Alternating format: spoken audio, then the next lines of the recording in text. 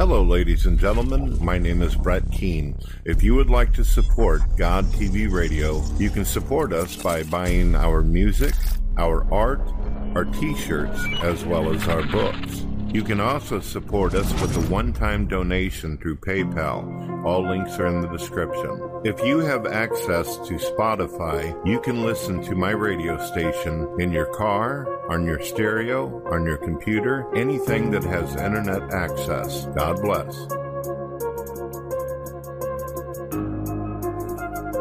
Yeah. I'm spitting a flow, watch how much I grow. Motherfucking people you don't even know. My heart's beating out of my chest. Had to carry my mom when we laid her to rest. Life goes on, either weak or strong. Justice, education system, government, wrong. Yeah. I've lived my greatest fear when I lost my mom. It's hard to believe, no hiding, nowhere to run. Just wearing your heart on your sleeve. Tick tock, tick tock, tick tock. Can you hear the time? Tick tock, tick tock, tick tock. Life goes away, living on the street like a stray. Oh yeah. Can you feel it, baby? It's all around you. Let me break it down to you like this. Yeah.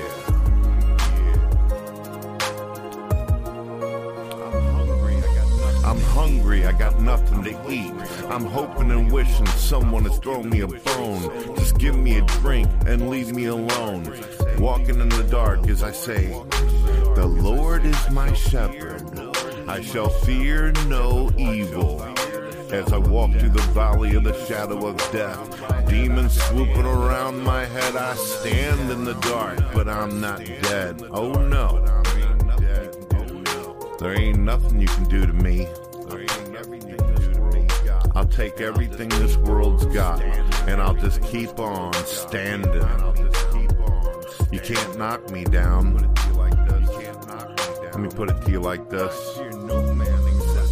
I fear no man except God. I fear nothing. In fact, let me give it to you a little bit like this. 2022 is my year. It's my time to shine.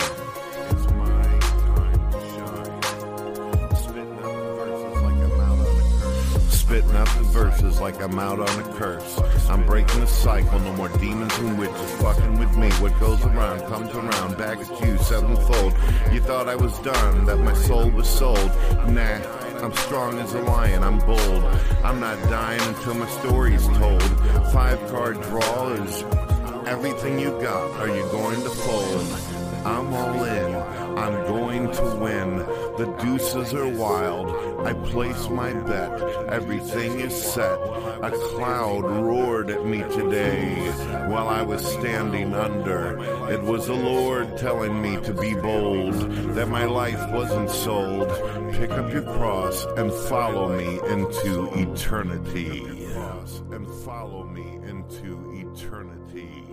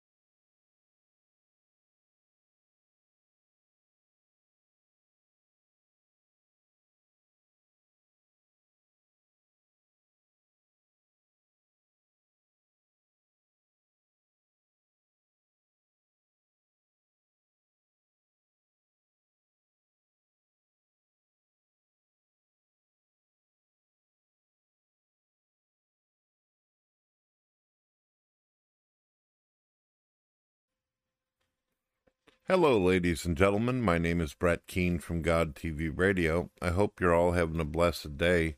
When you get an opportunity, make sure you check out my video I created just a little earlier called Maltheism. Is God good, evil, and is he capable of love and hate?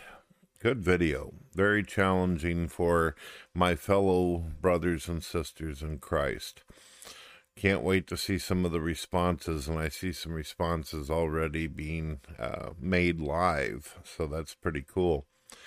Well, I was watching Kent Hovind debate Atheist Jr., and Atheist Jr. did something that I've noticed a lot of atheists tend to do. There's a pattern. And what it tells me is that there's a lot of atheists out there that don't have any comprehension or understanding of evolution. They'll say things like, well, we didn't come from this, or we didn't come from that, or we're not related to all this, or they'll use the word common ancestor, not knowing what common ancestor even means. They don't understand that ancestor, the word in itself, means relationship with basically our great-great-grandfathers and grandmothers and all this, genetic offshoot of ourselves. Now, most Christians out there, we don't have a problem, just as Kent Hovind has pointed out 100,000 times. We don't have a problem with little variances and changes within humans or animals. What we have a problem with is whenever an atheist or a scientist out there, because there is a difference between some internet YouTuber who didn't make it through high school as opposed to a scientist with actual credentials and education behind their title. We have a problem with people claiming that we come from worms and shrews and our existence coming out of granite rocks, as has been pointed out, ladies and gentlemen. Having variants of humans, not a problem. Having variants of dog, it being big, small, or tiny, or whatever the case, or more powerful than some of the other dogs that it has relationships with, not an issue. It's whenever you start saying that a dog, if it has 4 billion years, it could turn into an elephant, or some strange stegosaurus-looking monster, or that humans come from slugs. These are the issues that there is. And to state that that's not what evolution is claiming is either intellectual dishonesty, or the atheist, Mr. Kent Hovind, or myself, or many others have talked to, are stupid in every kind of way. Even if you never read a science book and you just typed in evolution in Google, you can clearly see that it's giving you a graph here, an image of what we originally supposedly came from and the different forms and transitions that we allegedly came from through these cartoons and illustrations to this. You can clearly see that. Now, for some reason, there are a few atheists that understand that, but what they don't seem to comprehend is that it doesn't stop at the little monkey on the end there. Way at the bottom, the little tiniest one. They go so far as to saying that little monkey came from a shrew, an ancient rodent, and all the way down to something that looks like a gerbil hamster, all the way down to all kinds of things like amphibians, reptiles, and lived in the water, and goes all the way back to a self-replicating cell. There's so many atheists that don't seem to realize that. And they act like they're shocked whenever someone brings up the fact that they come from rocks, if you were to go along with the claims of science. That's what they would have to believe. What else do they think they came from? Do they think they originated in the water with no other components or material? Do they believe that lightning hit the water? Mr. Jones, 1974, thinks that. Of course, he doesn't have any observable evidence to prove that. There's a lot of different theories on how some jello sitting around on a rock sitting in some water, somehow lightning hit it, and it came to life like Frankenstein, but there's absolutely no evidence this ever happened. Just the fact that evolution claims it requires millions of years for any gradual changes to take place, right there throws observation right out the window. And there's no way to be able to trace any of this. There's no way to be able to get DNA off of something that's millions of years old. We have a limitation on how we're able to gather DNA and how old it can be. The Earth has been through so many cataclysms and destruction, and our environment has been so engrossed in flames and destruction that there's no way to be able to just simply pick up a broken piece of bone and then try creating an entire model around it and then state this is what the thing looked like, this is what it was. Rarely do we find any burial sites or death sites where creatures are found where we get the whole skeletal remnants of it, or remains. Usually they find a piece, and then the scientists theorize, or they put it through some kind of computer generation in order to try to get an idea, or they have some artist do a rendition or illustration like what we see here. There's no physical evidence. When Kent Hovind says things like, we don't even know if that thing that we found that is dead ever had children, he's right. He's right. Where there is no way to be able to know. Absolutely not. I think that there's some kind of thing in forensics, though, that we discovered in the last 20 years where if we find the human remains of like a female or something like that, we can tell if her hips and her lower bones actually have scratches or indentions in them, or they're spread out.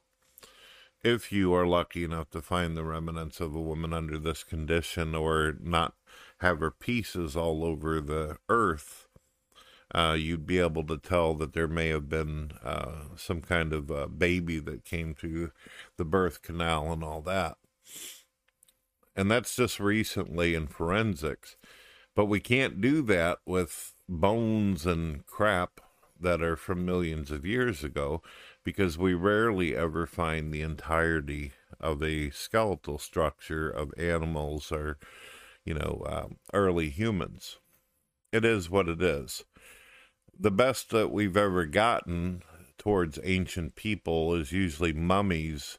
Whenever back in the day, whenever they used to wrap them up and try to conceal them so that much air wouldn't get to them, and erosion and deterioration. One of the other issues that I've noticed from atheists too, this is one of the stupidest ass arguments I've ever heard from them. They compare us to parasites and bacteria and viruses. They believe that viruses are evolving. They believe because a virus has a variant, then this must prove without a doubt for them that this is a sign or observation of evolution. It is not. When they say variant of a disease or a virus, they're talking about that the same virus has gotten more powerful or stronger, or it has the ability to access our immune system or our body in other ways, or is strong enough to be able to adapt to our system. Now, what do viruses actually do? They don't gather information. They don't add to themselves and then become smarter or more intelligent. A virus never becomes something other than that of a virus, just like bacteria. A virus simply becomes a variant. The most simplest way to be able to explain this would be talking about a computer and how a virus, whenever it gets into your computer, it doesn't get in there to accumulate more information for itself. Now, there are things like malware, and there's these things that people can put in computers where they program it to seek out information or use phishing techniques. Not phishing like in fishing in the water. PHISHING, I believe is what it's called. You have to click on a link, or you have to click on something, some kind of corrupt link that someone has put out there, and then it takes control of your computer. And if it's got command codes to it, it's going to try to find whatever information that the person is trying to look for in your system. And it works in the background where you can't even see it. They have made it to where the file doesn't register on your Windows, people can't see it, and then boom, you're screwed on that. A virus inside of a computer acts just like the way a virus does in the human body. Its main setup is it wants to feed off the cells. And while it's doing that, it ends up killing our red blood cells, white blood cells, and it affects our immune system. This is the reason why AIDS is such a terrible thing. It wipes out a part of our function and our variables to where we can't protect ourselves against sicknesses that are coming in. That's what a virus usually does. There's also flesh-eating viruses out there where it eats the matter and the organic material off of a human body or an animal. It feeds, but it doesn't evolve. It doesn't turn into something else. There's never going to be a day where a dog takes a shit and then the virus suddenly comes alive in the turd and starts walking around and growing limbs and a conscious sentient brain or any of this. Its main function is to cause corruption. Its main function is to attach itself to a host. Just like a virus digitally attaches itself to your computer and starts removing important mainframe system components and then rendering the computer unable to operate properly. You will discover that it will shut your computer down. It can cause your own computer to replicate pages and browser input, making it spam your computer with your own software as well as whatever you got on your system until your computer can't handle it anymore and it strains and breaks. That's exactly the way viruses organically and biologically work when introduced to the system. The only difference whenever they say that a virus gets another strand or a variant, they're basically telling you that it's the same virus, but it's more powerful, or it has found other inputs in order to access your body, or it's able to corrupt more of your body than the original one. So if you've got A, B, and C, it just means that the same virus affects you in 3 different ways, as well as the way a virus can attach itself to your computer. Usually a good hacker or a programmer will create something and then he will end up creating a variant of it, kind of like a back door, to where if this doesn't work, then it's going to go in this way. It doesn't mean that it becomes something new. It's not something completely different or changed into a totally different virus. It simply means that it has more function to attaching itself and causing the deepest amount of impact that it can and danger on whatever system it is. So when we hear atheists say that viruses and diseases and all this kind of crap evolves, they're obviously not educated enough to understand what exactly it's talking about.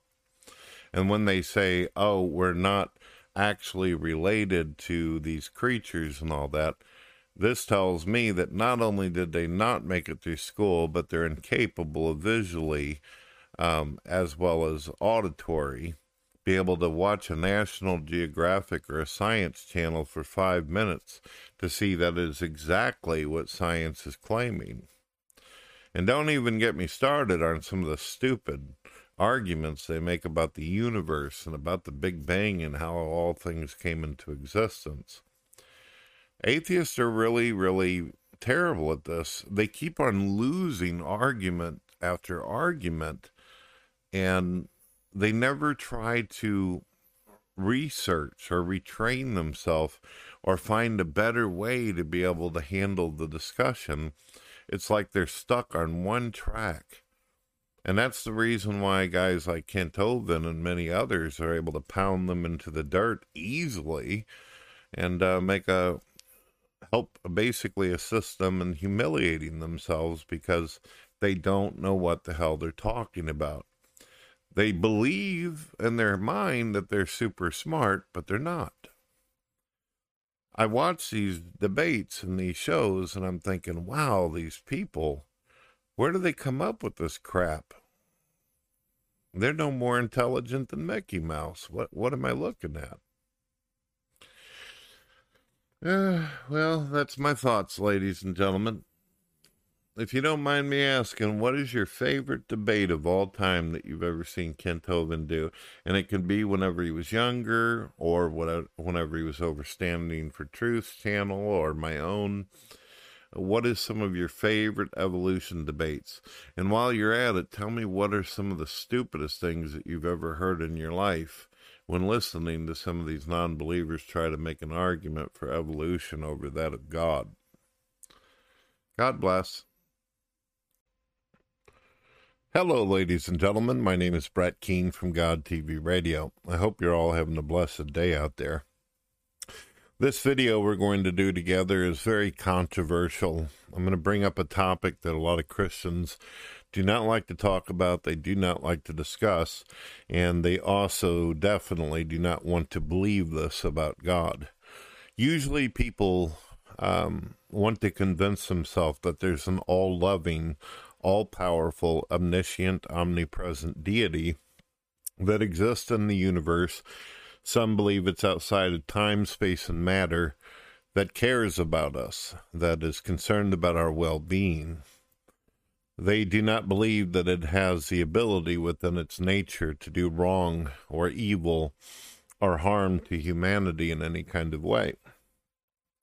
Now, if you wouldn't mind, in order to go along with me on this, grab whatever dictionary that you have off the shelf or pick out your favorite dictionary online and look up the word evil. And also grab your Bible, because we're going to go through some different things and we're going to talk about why it is that I believe that God has a dual nature where he's capable and has the capacity of love and doing good, but he's also has the capacity to do wickedness and evil and horrible things, worse than any nightmare that you could possibly come up with. For some of you out there who've been watching my channel for a while, you know that one of my theological positions, and I have many, is Maltheism, which means God or gods that are evil. I do believe in Jesus Christ. I do believe in the Bible. I also believe that a lot of what we read in the Bible is directly from God, inspired by God, and also men who are trying to share their experiences on their interaction or engagement or what they think they learned from God throughout history, throughout the last thousands and thousands of years. Let's go into what evil is. Evil is when you hurt people, whenever you cause suffering and pain, when you cause unnecessary destruction. We're going to start with Genesis, ladies and gentlemen, and we can see right off the bat that the attributes of what I'm talking about are there. Being that Christians claim that God knows everything, it means that before he even created man, before he even put a tree in the garden, he already knew that he was going to send himself to earth to save us from evil and sin that came into the world via himself. The Bible tells us that he is the one that put the temptation in the garden for us. He is the one that put this thing that he claims he did not want us to do, to disobey him on. He did this. He also knew whenever he was creating evil incarnate, the devil, he already knew what the devil's thoughts were, what the devil was going to do, because according to the Bible, God not only knows us on a physical level, but he knows the way we think, he knows what we're going to do, he knows our future, he knows our beginning and end. So right off the bat, before he even creates us, He's already got it set up. It's as if the Bible was already written before we actually experienced it. He already knew that he was going to drown men, women, and children. He already knew that there would be over 100 times throughout the Old Testament where he would command other men to go in and slay men, women, and children. He already knew that he was going to command men to take babies and break their bodies on rocks. He knew all this. He also knew that slavery was going to be pushed. He also knew that men were going to do terrible things to each other. He knew before mankind even existed that there would be millions of children that would be aborted. He already knew that millions of children would be abused, raped. He knew that he could already hear the cries of children before they even existed. Them crying out to God, save me, as they were being raped, as they were being abused by either their parents or a total stranger. So, knowing this, he goes ahead and does it anyway. He goes ahead and does it whenever he knows that he's going to repeatedly commit genocide on his own creation. He knows before we even exist that some of us are going to be blind, deaf, crippled, disabled, and that our lives would be really miserable. He knew that millions of people would die every couple of years from starvation and famine and everything to it. And while he's doing all those destructive things to us, he's telling us that we are to blame, that we are evil, and that we're worthy of death. That we deserve to be punished. We deserve to be tortured. We deserve to be killed and thrown into the very concept of hell. Now, I'm an annihilationist, so I believe that the soul is destroyed. And there's over hundreds of verses in the Bible that speak of eternal destruction and the complete wipeout of your soul. They even call it the second death. Some Christians hold on to Dante's Inferno. They hold on to a church belief that was pushed later into the biblical account that Jesus somehow loves us, but he's going to make us suffer for all eternity. It's not enough to make us suffer here on earth. Now we have to be tortured and tormented forever and ever and ever. Somehow, as a spirit or a ghost without a nervous system, we're supposed to be able to take on physical damage, even though we don't even have a physical body anymore. There's no logic or rationality to it. It's something that the church invented, and the church has had their dirty, grubby hands on a lot of some of the scripture, and they've changed words around. Like, for instance, if you look at the King James or the older Bibles, you're going to see that it clearly says you're eternally destroyed with no repair, that you will perish, which means that you'll be ruined and destroyed, and you will never be able to come back into existence unless God reanimates you and gives you a glorified body. But these newer books, they push the concept that you're going to burn forever. I'm an annihilationist. I'm also a compatibilist, which means I believe in a form of free will as well as predestination, but it's still a confusing argument to unpackage. Maltheism, because there's no way I can get around the concept that God has a dual nature. And believe it or not, humans have the same thing. We behave and act just like the very designer that created us. We have a good side to us and we have a bad side to us. There's some things that we do that are really cruel and painful to others, but we're also capable of giving our mothers and fathers a hug and telling our kids that we love them before we send them off to school. But we also have the ability to go out in war and blow somebody's brains out without even knowing their name or where they came from. This is the kind of people that we are. This is the kind of creation and design that we are. We have the capacity of doing very dark and evil, terrible things, and we also have the ability to do good. We are made in the image of God. And God knew that all of this was what he designed and created. God falls into a very serious problem that I've talked about in the past, because There are times where he goes to the extreme and just wipes out not only the guilty, but he also ends up taking out a lot of innocent people as well. Throughout the scriptures, you can see him destroying and absolutely annihilating babies and toddlers and infants. This was absolutely unnecessary. When you're a God who has the power to create a universe, you don't have to do all that. You do not have to hurt the babies and the children. And since God says that he has the ability to wipe out our sins, then that should mean that no matter what we do in our lives, he should still be able to wipe out any kind of evil. Even if we make the choice to do evil, he should be able to do what I'd refer to as a spiritual lobotomy. Why do you need to take a finite person and then make them suffer for all eternity like some Christians think is going to happen? That's not justice. It's not justice to take a 14-year-old who stole from the store and while running from the store, trying to get away from the manager, gets hit by a car and then spends the rest of eternity in hell because they didn't get forgiveness for stealing a Reese's Pieces. And according to the Bible, all sin is equal except for one thing. So there's that.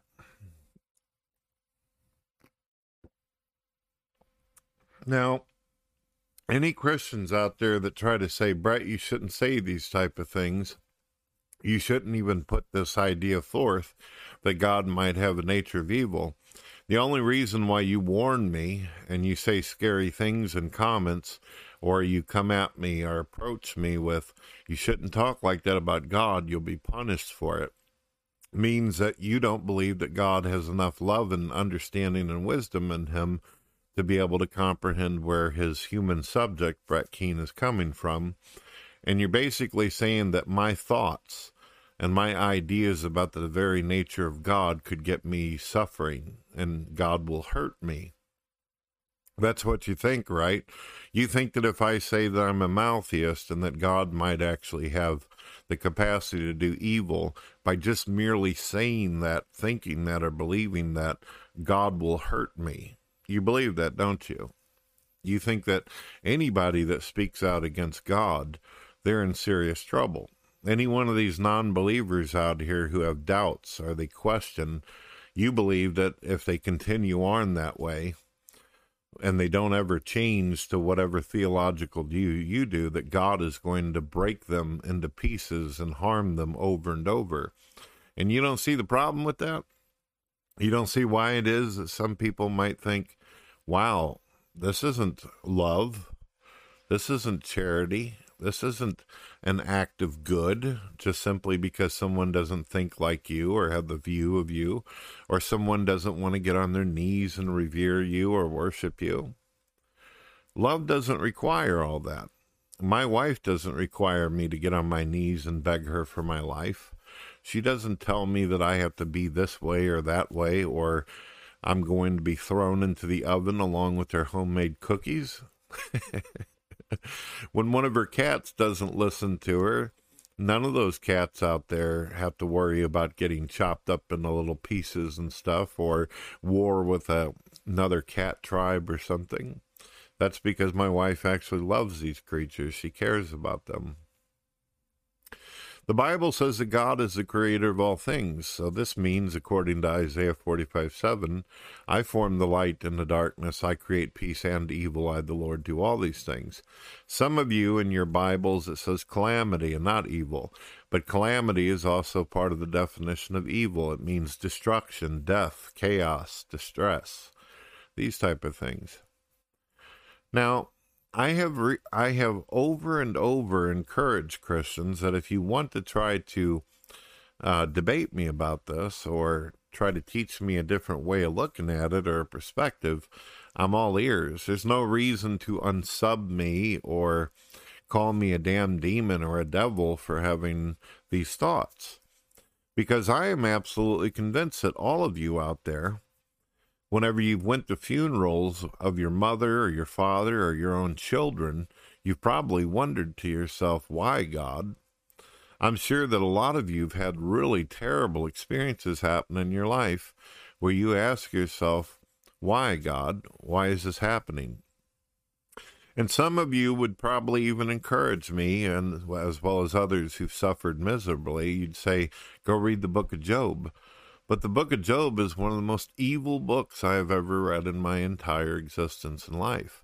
Although I love God and I believe God is capable of doing good, the book of Job is just absolutely awful to me. It's not inspirational like what some Christians claim. And the reason why I think this is because a lot of you haven't actually read the story and thought about it. Let me tell you what the story tells you from my perspective. The devil comes forth. God and Satan are talking. Satan says, the only reason why that good man down there named Job worships you is because you protect him, you take care of him. So God, out of pride and vanity, decides that he wants to show the devil that this simply isn't true. Now keep in mind, the whole time, God already knows that no matter what happens to Job, Job's going to continuously love God and worship him no matter what happens. He already knows the end result. But for whatever reason, he takes his protective hedge off of Job and allows the devil to kill his loved ones, kill his animals, and absolutely burn his life into the ground. Now the Christian's going to say, yeah, he had a horrible time and it was miserable and bad, but in the end he got some goodies out of it. So what? If my wife and my children died and every one of my cats died, and then 10 years from that point of being lonely and living in darkness with boils and sores all over my body, another woman comes into my life and I end up loving her and having a relationship with her, I'm never going to forget about that wife that I had or the children that I originally had. That doesn't replace. It's something new. It's good. But still, you have to ask yourself, why would God allow you to be abused for? Why would God allow you to be hurt when he already knows that you love him with all your heart and care? The Bible says that God allowed Satan to torture Job so badly and did so many horrible things that his own wife said, it'd be better if you were dead, Job, because that was the only way he was going to find peace. His friends believed that God was angry at him because apparently when Satan was destroying everything, Satan wasn't walking around with a name tag that said, I'm the devil. God gave me permission to kick your ass all over the place. So the whole time everybody thinks it's God doing it. And then you know what God does in the end of the story? He comes down and Job questions, God, why did you let all this happen to me? Why this? Why that?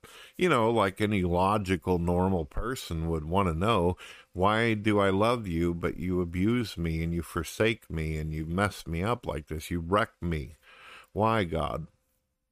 And God's like, who are you to question? Who are you to question? Well, why not? You're supposed to love me and I love you. Why are you killing me for? Why are you tearing me apart?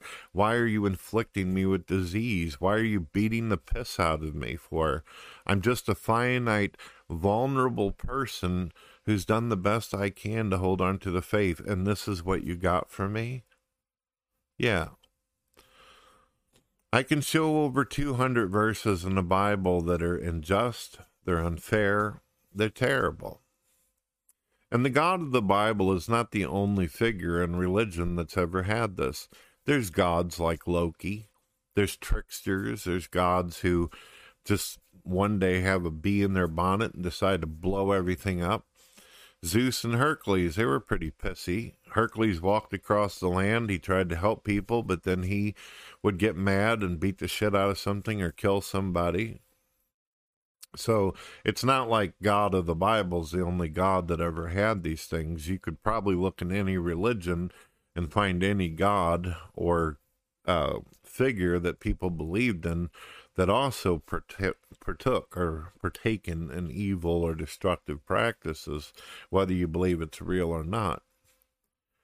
There's no way that anybody with eyes can look around this world, watch the news, and see what happens. Every single day something unfair and unjust happens in this world. Something awful happens to a baby, an infant, a toddler, someone who's never done anything wrong. Don't believe me? Do what I did a long time ago. Spend a long period of time in a children's hospital. Watch babies die from leukemia. Watch children screaming and crying throughout the night because they've been disfigured or been in some horrible accident or because nature is cruel and cold. And keep in mind that at any moment, this all-powerful, all-loving God could fix all their ailments. Yes, I believe that God is capable of good. I believe God is capable of love. And whenever I'm having good days, of course, I give credit to God. But when I'm having bad days, I also realize that the Bible says that all things are in God's control, that it's God's will that everything happens just the way it is, and that God knows exactly what's happening. So when I'm sitting in a fucking hole or a ditch, and my life is going to absolute shit, no matter what good choices I try to make, or positive arrangements I try to make for myself and my family, there are those times where I have to intellectually and honestly say to myself, something is not right. God is not in a good mood today, folks. God must be angry about something, and I just happen to be in his firing range at the time. It kind of brings peace to you too, ladies and gentlemen. I don't know how to explain it, but when you realize that God has a dual nature, as we all do, it makes a lot of things make sense. And it also answers the biggest question that a lot of non-believers and people have out there, the problem of evil. There's no problem if the answer is God is both good and evil. That answers everything. Why do bad things happen? Because God had a bad day. Why did something good happen? Because God just felt like doing something nice that day. When you start looking at it from that perspective, instead of trying to repeatedly say God is all love, then you don't fall into this problem where things start contradicting themselves and you start getting so upset and stressed out. But God, you said you loved me, when you're having that Job moment. God, you said you loved me. Then why did I lose my entire family to COVID? Why did my child turn autistic after getting a vaccine? Why is my daughter get ran over by a car even though she looked both ways? These kind of questions are fully answered once you realize that God doesn't always care, and God does not always love us. In fact, the Bible tells us that not only is God capable of love, but he's also can be capable of maliciousness, duplicitousness, as well as hatred. That's right. He can actually get angry, infuriated, jealous. It's just the way the cookie crumbles, folks. It's the way the ball bounces. So before you unsub me, I want you to keep in mind that I, Brett Keane, have an open mind and an open heart. I would love to believe, like every other Christian out there, that God is all about love and flowers and pretty rainbows and all that, but there's one little problem. I know how to read, and I've read the Bible, and I've also lived for 45 years on this planet, and I've been around the putrid creations that God created. I've been bitten by his animals before. I've been tore up by his animals. I have been absolutely abused by his human creation. And yeah, when I die, if I get a chance, if Jesus resurrects me in the end and brings me to Judgment Day, I fully plan on asking God, what is the deal?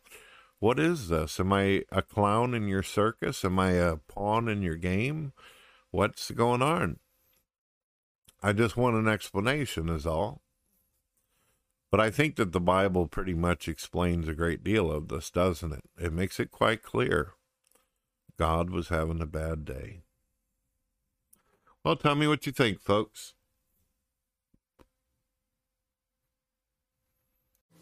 I wish I had an angel for a moment of love. I wish I had your angel tonight.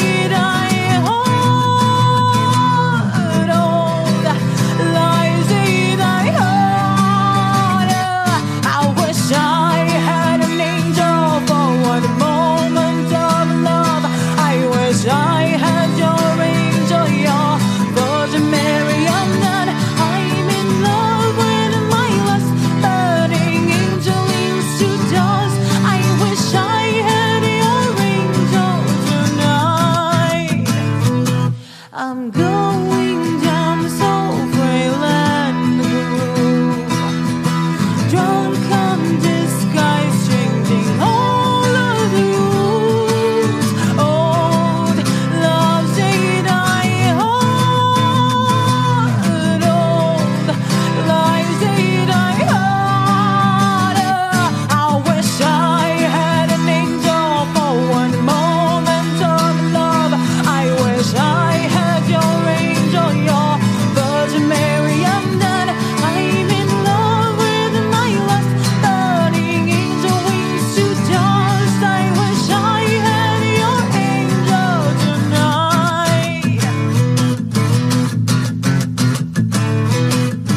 Greatest thrill, not to kill, but to have the price of the night. Hypocrite, wanna be friend, turgid disciple who betray me for nothing.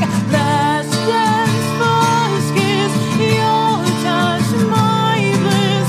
Beauty always comes with dawn. I wish I had an angel for one moment of love. I wish I had your angel, your Virgin Mary. I'm done. I'm in love with my lust, burning angel wings to dust. I wish I had your angel tonight. I wish I had an angel. I wish I had an angel. I wish I had an angel. I wish I had an angel.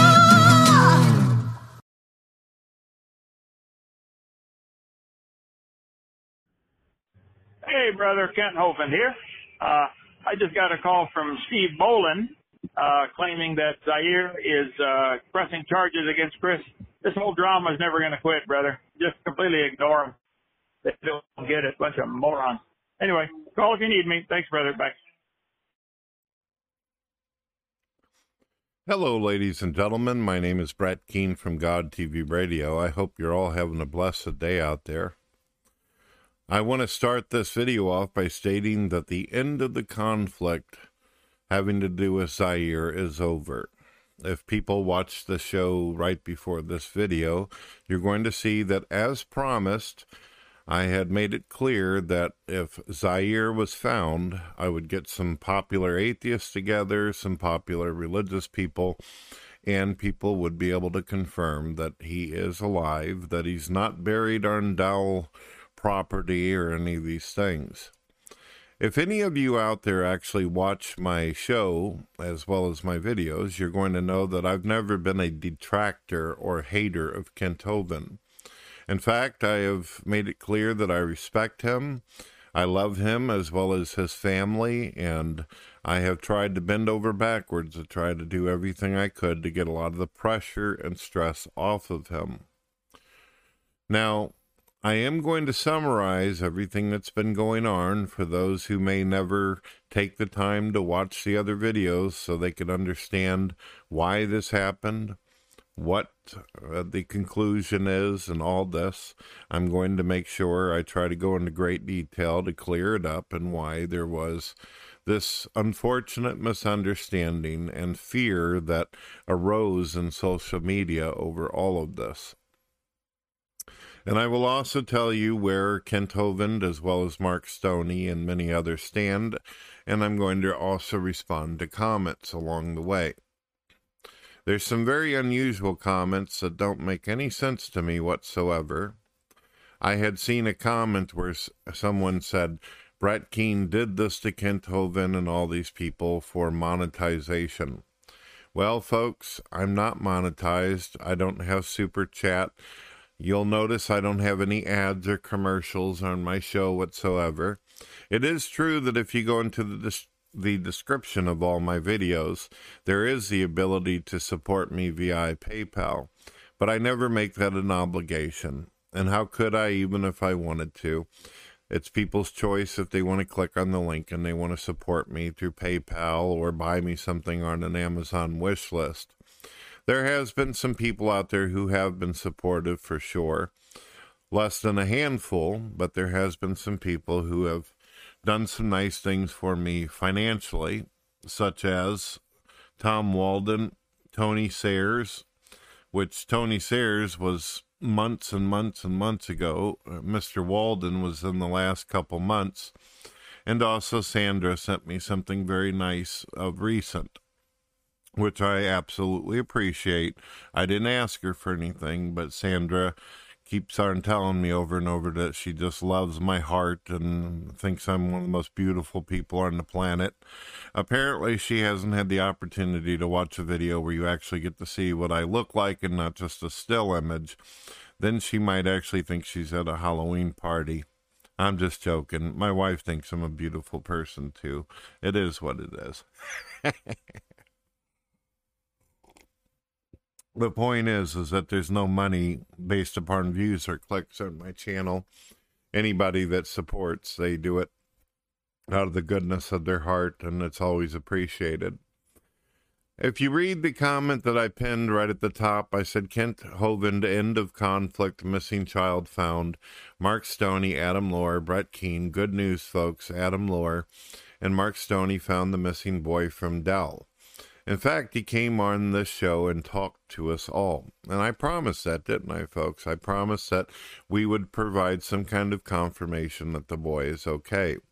As far as the conflict with Kent Hovind, that chapter is ended. Now that many know that the young man is safe, no doubt Kent has people out there who will still be critical of him. But this major issue is behind us, God bless. And I personally believe that this issue with Zaire was the biggest thing of all. It was the highest priority of all. I've heard detractors, I've heard haters, and a lot of their stuff is mostly they don't like the way he does science, they don't like the fact that he goes against evolution. I don't give a rat's ass about any of that nonsense. I don't care if people like the way another person debates or their skill set or how they go about doing that kind of stuff. I've also heard people say they don't like the way Kent Hovind runs his ministry. Again, I don't give a rat's ass. Kent Hovind is the leader of his ministry. His ministry is all about him. It wouldn't exist without him.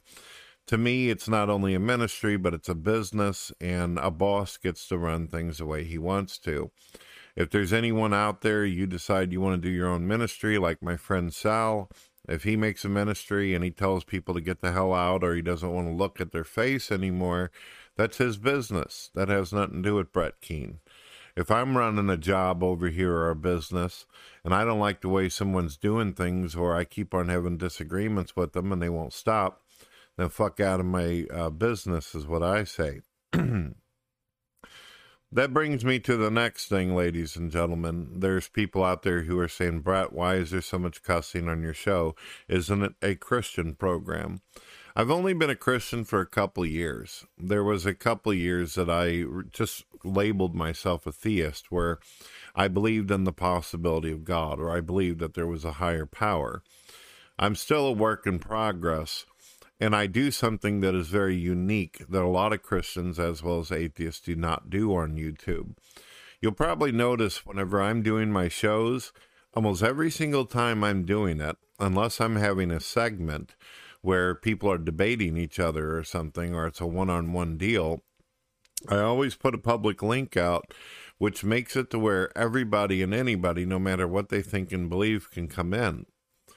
I can't be constantly babysitting people's behavior whenever they come in. I'm not going to have people from all over the world and tell them how they ought to act and how they behave. I do make it very clear that my room is supposed to be about theology and philosophy, but I'm not going to sit around all day, babysit and change diapers and tell people how to behave and act. In fact, sometimes I prefer for people to just be right out front on what they're about and do what they do. I feel like it really helps people understand the difference between that of a religious person, non-believers, and people of other faiths. If you see people act like an orangutan or they're being positive, whatever the case might be, if that makes sense. I'm a kind of a modern person, ladies and gentlemen, so To me, I'm not as stiff or old school as other people are whenever it comes to cussing and things like that. Although I have committed myself to trying harder, at least whenever it comes to me personally, to slow it down and try to show more traits and attributes of God. More than enough Christians are welcome to come in and be able to show everybody how a true Christian is supposed to act, though. It is a public link. So there's a lot of people out here that some of the comments that really bother me is there's some who are saying that the people who found Zaire are not happy because they wanted to hold this over Kent's head. Well, that's not true at all. For those out there who are saying that Mark Stoney, Adam Lohr, Aiden, and some of the other people who assisted me in trying to find this boy, you have to understand that Mark Stoney for years has been searching before I even came along. My show offered the ability for people to get their heads together, work things out, and put together a game plan on how to be able to find the boy. That's what I did in the process, and also doing my own research and all that, and trying to offer suggestions and advice on how people could go about finding the boy. But Mark Stoney's been doing this for a couple years now. Adam Lohr, he just started getting into it in the last couple months. And Adam Lohr doesn't have any hatred towards Kent. There's no, animosity. In fact, one of the highest viewed videos on my channel was a open discussion between Mr. Adam Lohr and Kent Hovind. People really, really enjoyed that. Adam Lohr is a very popular and respected atheist in the atheist community, and he had nothing against Kent Hovind, even though Kent Hovind does believe that a lot of the people involved in this are out to get him. And I understand where Kent's coming from, because there's so many people out there who are throwing mud all the time. It's hard to be able to tell who's trying to do valid points, who's genuine, and who's just out there to stir the shit. So I understand the confusion. I've, in the last few years of dealing with people who come after me on many different things, sometimes I get confused and I get mixed up. I'm wondering, is this person my friend trying to help me, or is this a person trying to burn me at the stake? Sometimes I get it all twisted up, and I've had to do public apologies to people because sometimes I didn't know who was genuine, who was not. So I understand the confusion on Kent's part whenever it comes to that. One of the other problems I found myself in, ladies and gentlemen, is that Cindy Lincoln, as well as Mark Stoney and some of the others, they don't enjoy listening to Kent Hovind, and Kent Hovind does not enjoy listening to them back. Kent almost has this allergy. If he listens to Mark or Cindy, it makes him ill, and he does not want to listen to them for longer than 30 seconds. So if he knows that they're on my show, he'll simply ask me what was said, because he wants me to give him a rundown instead of having to listen to them. And the same happens with Mark and Cindy. They're like, well, what did Kent say about that? And what did Kent say about this? I've had to be a mediator between everybody. It's horrible. It's terrible. I wish that they could all just get along and have a discussion with each other. So I'm going to keep on going through the comments. One of the things that I think that Kent doesn't quite understand whenever it comes to people being bothered, like, let's look at this person here called Xanis. What about the fact Kent Hovind still let a known registered sex offender bring a child to Dow? Let them stay in the same house and in the same bed. That's the crime right there. Kent Hovind still needs to be investigated, as well as Chris Jones. Don't get me wrong, I'm glad the kid is safe. But what really happened? Well, that is a valid question, and it's one of the reasons why Mark Stoney has been investigating for so long. He believed that some hanky-panky happened. He believed that a crime happened. He believed that something bad happened to the boy. There's some people out there in the comments where you're saying the boy was never actually missing. Actually, there was a time where a missing thing got put out about Zaire, folks. I don't know if you realize that. But it didn't have nothing to do with the Chris Jones thing, but there was no way for Mark Stoney to know that. You see, a while back, according to the story of Zaire, for those who don't know this, Zaire ran away from home. I don't know why he ran away from home, but he did. And whenever he ran away, his mother or his family ended up putting out a missing persons. So Mark Stoney, during his investigation, ended up finding out that Zaire was missing, that there was actually a police report done about a missing child. At least that's how I interpret it. If I'm getting all this wrong, then Mark can correct me on this. So this immediately added a bunch of paranoia to Mark and anybody involved, because you got a missing report, and you also got the fact that no one got to see where the kid went after his visit to Dinosaur Adventureland. So do you understand, folks, why it is that people were saying the missing boy? Because there was some information put out there, but it wasn't about Chris Jones.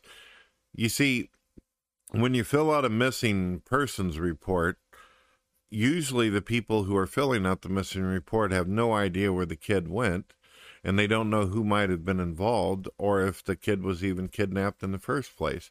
All they know is that there's a missing report and no one has seen the boy. But because of the experience that Mark Stoney had with a child molester coming on the property, this concerned him, and he put a correlation together, which is perfectly logical. It's justifiable that Mark thought that there was some hanky-panky going on with that. Chris Jones is referred to as a third-tier sex offender. There's public reports out there, folks, and allegations. Now, I've told Mark this, and Mark isn't believing this story, but Kent seemed to me to only know about the strip poker deal that we've talked about in video. He didn't seem to realize that Chris Jones had a bunch of other reports done on him and been charged for many different things. Sandra did not know that either. Neither did Chris Baker. Everybody up there on Dowell, who is literally up there right now inhabiting the place, they don't seem to know that there was all these other charges. You'll see Chris Baker reading off the allegations and not even realizing that all this was a thing. So, as you can see, folks, Kent hasn't been completely informed of what is happening. Now, Mark Stoney, on the other hand, would tell you something different. He'll tell you that he believes that Kent knew all about this stuff, but still allowed it to happen anyway. I can't be sure, because Kent tells me all he knows about is the strip poker incident. And he really believed that Chris was framed.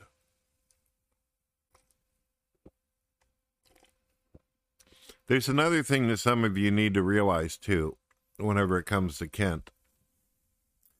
Kent is a minister of God. So because of his biblical training and because of his belief in God, he's absolutely convinced that everyone out there should have a chance, that everyone needs to be redeemed, and that he's going to at least give it 1 or 2 shots to try to help someone find God before he just completely cuts them off and gives up on him.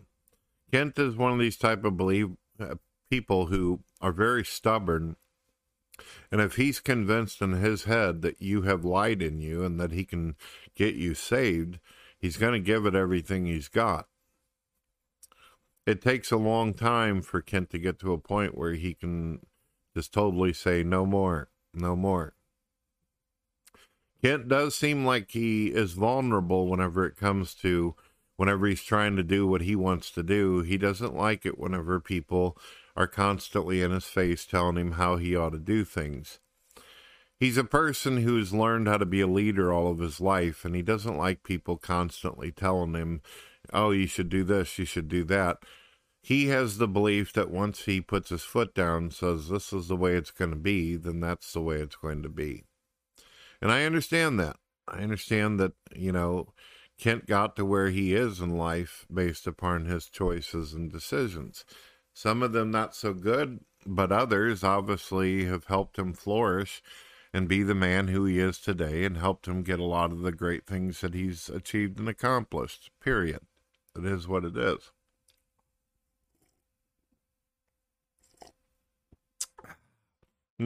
Hazelnut coffee. But most importantly, folks, I want to let you know, and I want to repeat this, Mark Stoney's big thing was he's always been worried about where that boy was. And if you listen to the recording whenever he talks to Zaire for the first time and all this time of not knowing where he's at, Mark Stoney broke down crying. He had tears. This just took so much weight and darkness off of him. Mark Stoney is a man who's been in the military. He's a man who believes in a code of honor. He believes that he fought for his country.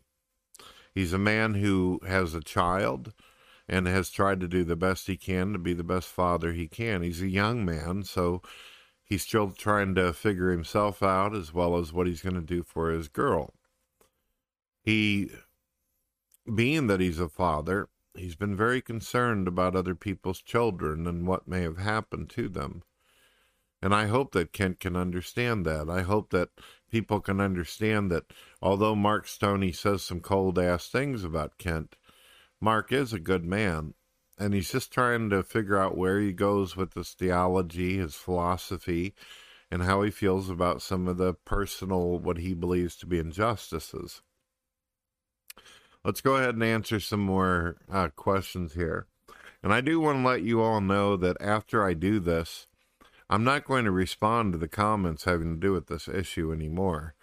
To me, this is over. This is the end. I'm just giving you my last summary on all this, and then I'm going to move forward. And I'm going to continue with all of my effort and attempt to be friends with Mark, Cindy, Kent, and all the people on all sides. I never wanted to have to pick a side and, condemn one person over the other. I've only wanted to love all these people and get along with them. And unless they do something really horrible to me or they try dragging me through the mud, I won't give up on them. None of them. Period. All right. Let's go down here. Okay, so Rob here. Rob has been a serious problem because 1 minute he sounds like he's logical, and then the next minute he says really stupid things. He's been on my show a few times. He says what started off as genuine concern for the boy and genuine concerns over Chris Jones, who was only visiting Dal and not involved directly with the ministry, sharing a bed with a boy, soon turned into a conspiracy of multiple murders and dead bodies buried at Dal. Multiple missing children, dead bodies in shipping containers, a pedophilia ring in the camp, to circulating photos of the missing boy, which didn't even look like Zaire, to try and justify the boy was missing. Well, first of all, Rob, there has been some stuff that has been found on Dal. That's actually being investigated at the moment. I don't know if you realize that. And I've actually got confirmation from both sides that that is a thing that people are looking into. Apparently, there was a body found, and that was originally believed to be Zaire. So, Rob, again, you didn't do any investigation yourself.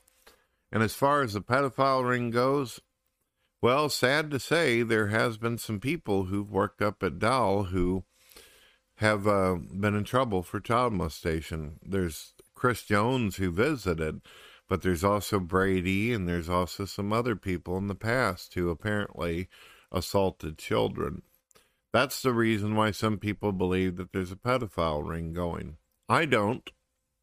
I think that it's just a matter of Kent being a part of a ministry, and sadly, sex offenders and bad, broken people, drug addicts and junkies and coke addicts and everything else tend to gravitate towards Christianity because Christianity teaches forgiveness and redemption and that you can be a better person. So a lot of people gravitate towards that. And I think that's one of the reasons why Kent, unfortunately, over the years has been being taken advantage of and manipulated. A classic case of guilty until proven innocent, and the imaginations of people ran riot. Yeah, there were some people who were illogical and irrational. There were some people who were ignorant about it, but some people had valid questions. Had it not been for Mark constantly questioning, as well as Adam Lohr and myself, we would have never had this day where we're having this boy up here and proving that he's alive. This would have never happened, folks, if it wasn't for us. So get that straight. The rumors would have just got worse. Social media would have become hell for Kent. In fact, Kent believes that Mark should thank him for, for some reason he thinks that Mark should apologize to him for even making references that the boy came up missing. But as I told Kent on the phone, Mark had every valid reason in the world, as did a lot of these people, for being concerned and worried about this. So Kent's hoping that he'll get an apology for that. I'm not sure if that's ever going to happen. And Mark Stoney actually believes, as well as Adam Lohr. Adam told me himself earlier today before I went to sleep. I fell asleep. He said, I don't understand why Kent's bothered or aggravated. We found the boy, we proved the kid's alive, and now Kent doesn't have to worry about murder charges or anything. What's the problem? Adam literally doesn't get it. He thinks that Kent should be jumping for joy and happy that the boy's found. Sandra has shown nothing but enthusiasm and happiness over this. Kent, unfortunately, has a lot of other things on his plate, and he perceives it in a different way.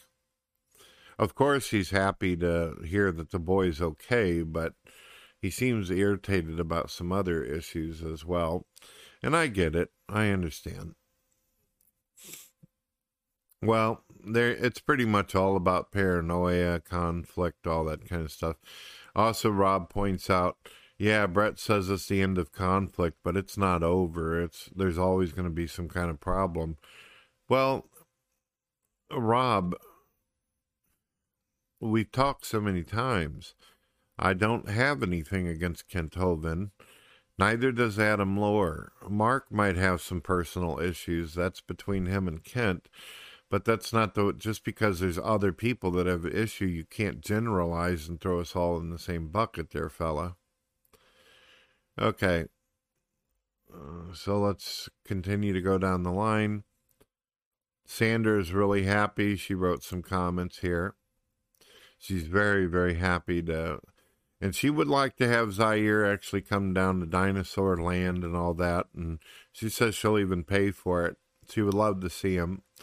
She's been very, very concerned about Zaire herself, which should tell you all that's how little she, as well as Kent, knew about what was going on.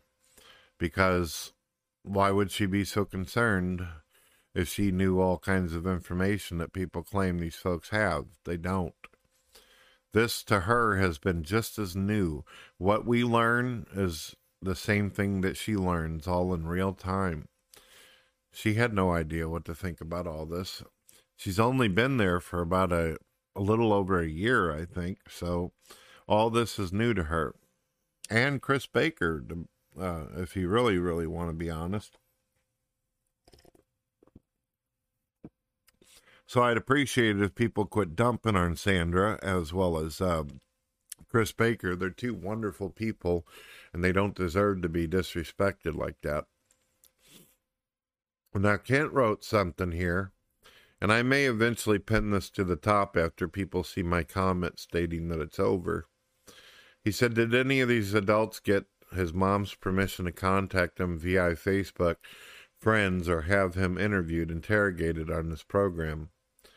See, that's really odd how Kent responded to that.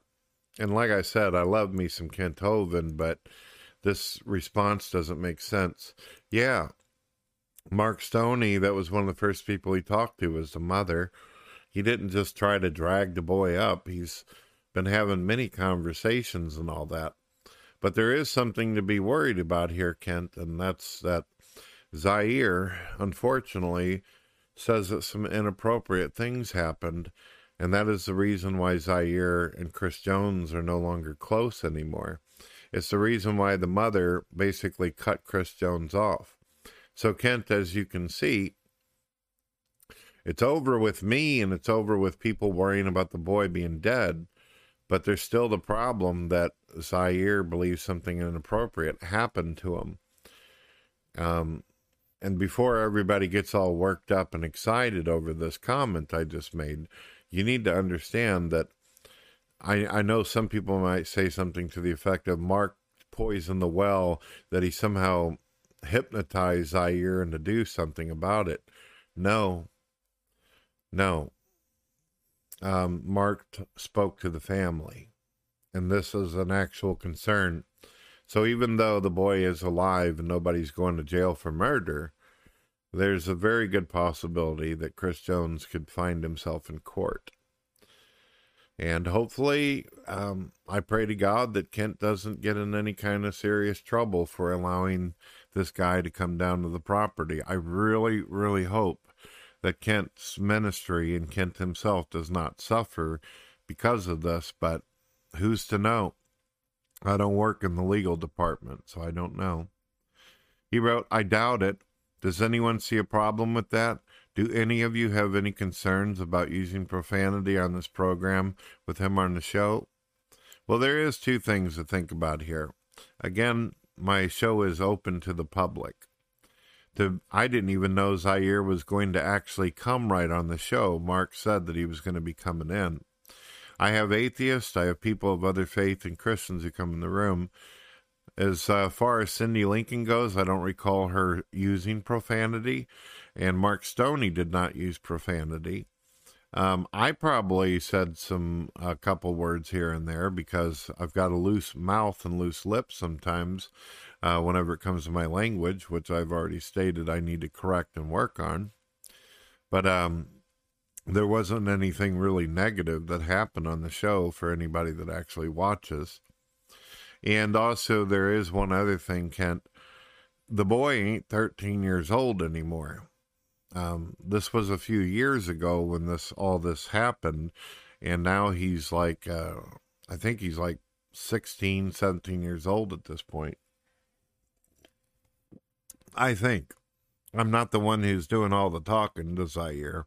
It's Mark, and I think Adam had an interaction besides the show. My purpose was just to simply prove to the world that the kid was okay. That way people get rid of their concerns, and also people don't keep on taking you through the woodshed over that, Kent. You then wrote, I doubt that too. Did any of you ask the mom's permission to ask him personal questions about his family? I don't understand where the hypocrisy is.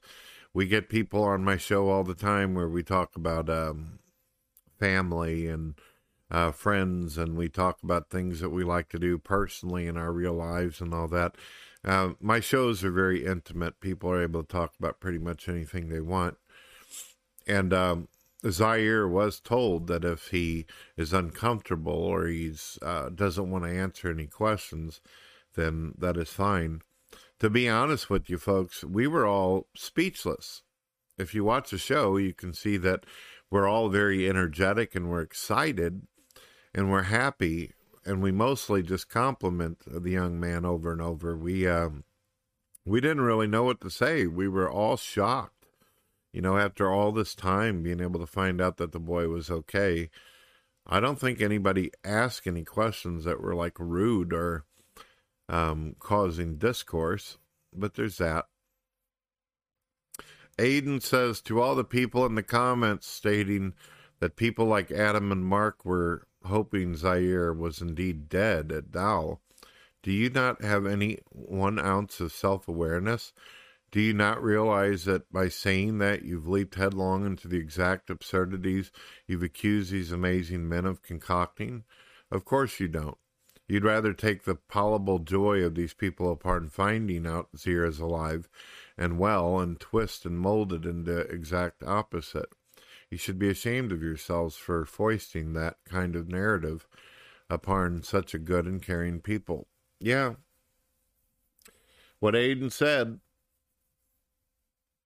Don't you understand, Kent, as well as anybody listening, that if we had not found the boy and confirmed that he's alive, that the internet would have blew up? They would have continued to push this story, this narrative. There would have been more Christians who would have been walking away from the ministry. There would have been atheists firing away every single day about this. Don't you realize? I want you all to think about something, if you don't mind using a little bit of logic here.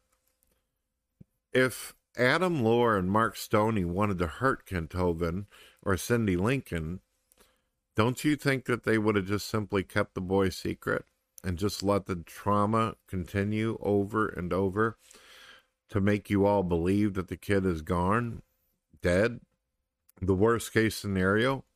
But no, the very first 2 days that Mark found out that boy was alive and Adam, they were ready to go live and prove to the world that Kent wasn't responsible for the murder of a child.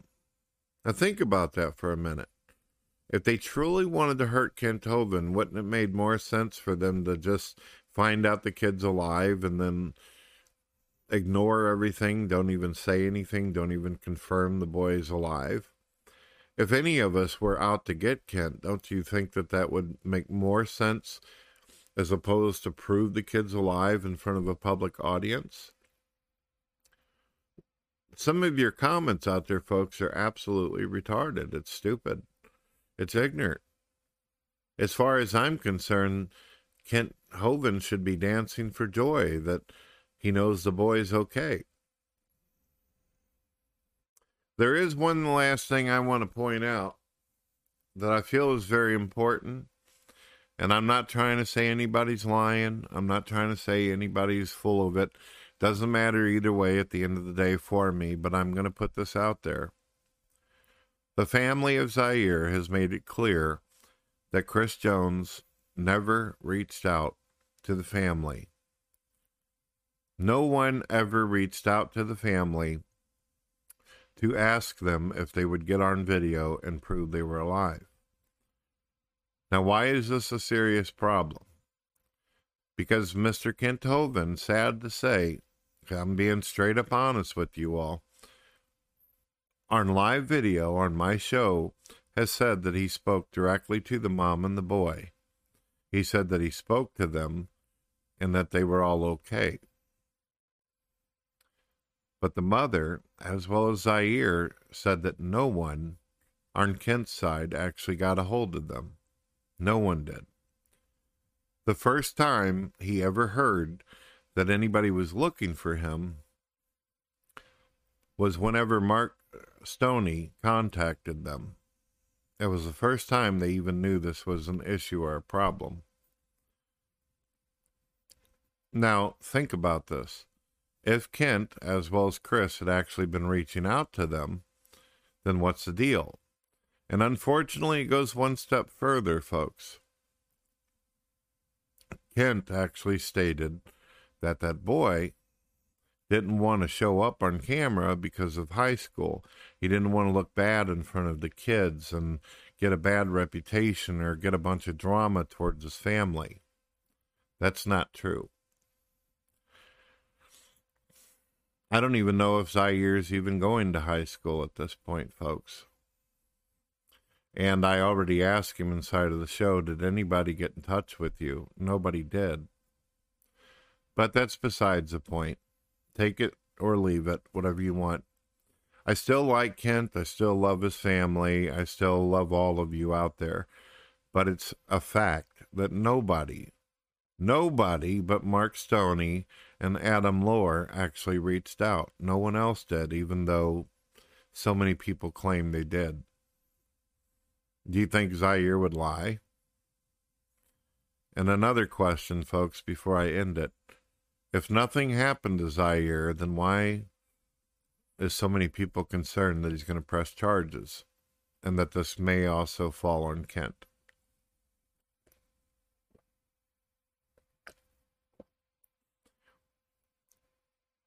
To me, this is the final video. Some of you out there may want to know, Brett, when are you doing your next show? I don't know. I need to sleep. I've had a hard time. I've had a lot of nightmares. This has really, really made me sick. It's bothered me. It's made me ill. It's been very painful listening to all these people beating the hell out of each other verbally and so intensely. I need some time away. That might be a couple days, and I may wake up one morning and feel like I'm ready to take on the world again. But I'm looking at a couple weeks here or more. It may turn out to be longer. I don't know. My muscles are hurting. My body, it just feels like I got hit by a Mack truck because of all this. I'm extremely pleased that the boy is okay. But this really got me wound up. It got my heart hurting. I'm going to tell you all something, and I probably should not say this.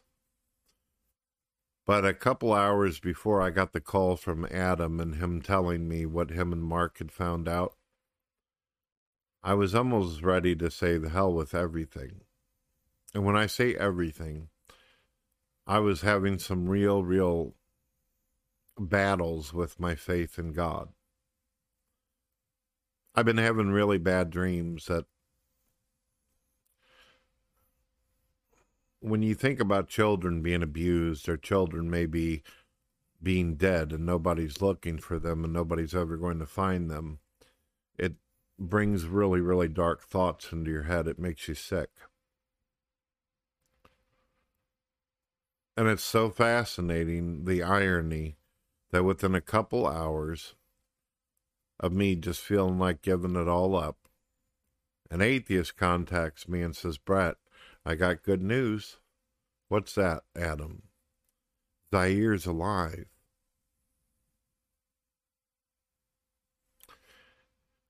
What a miracle.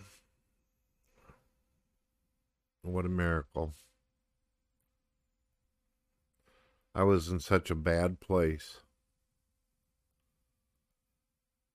I need to sleep.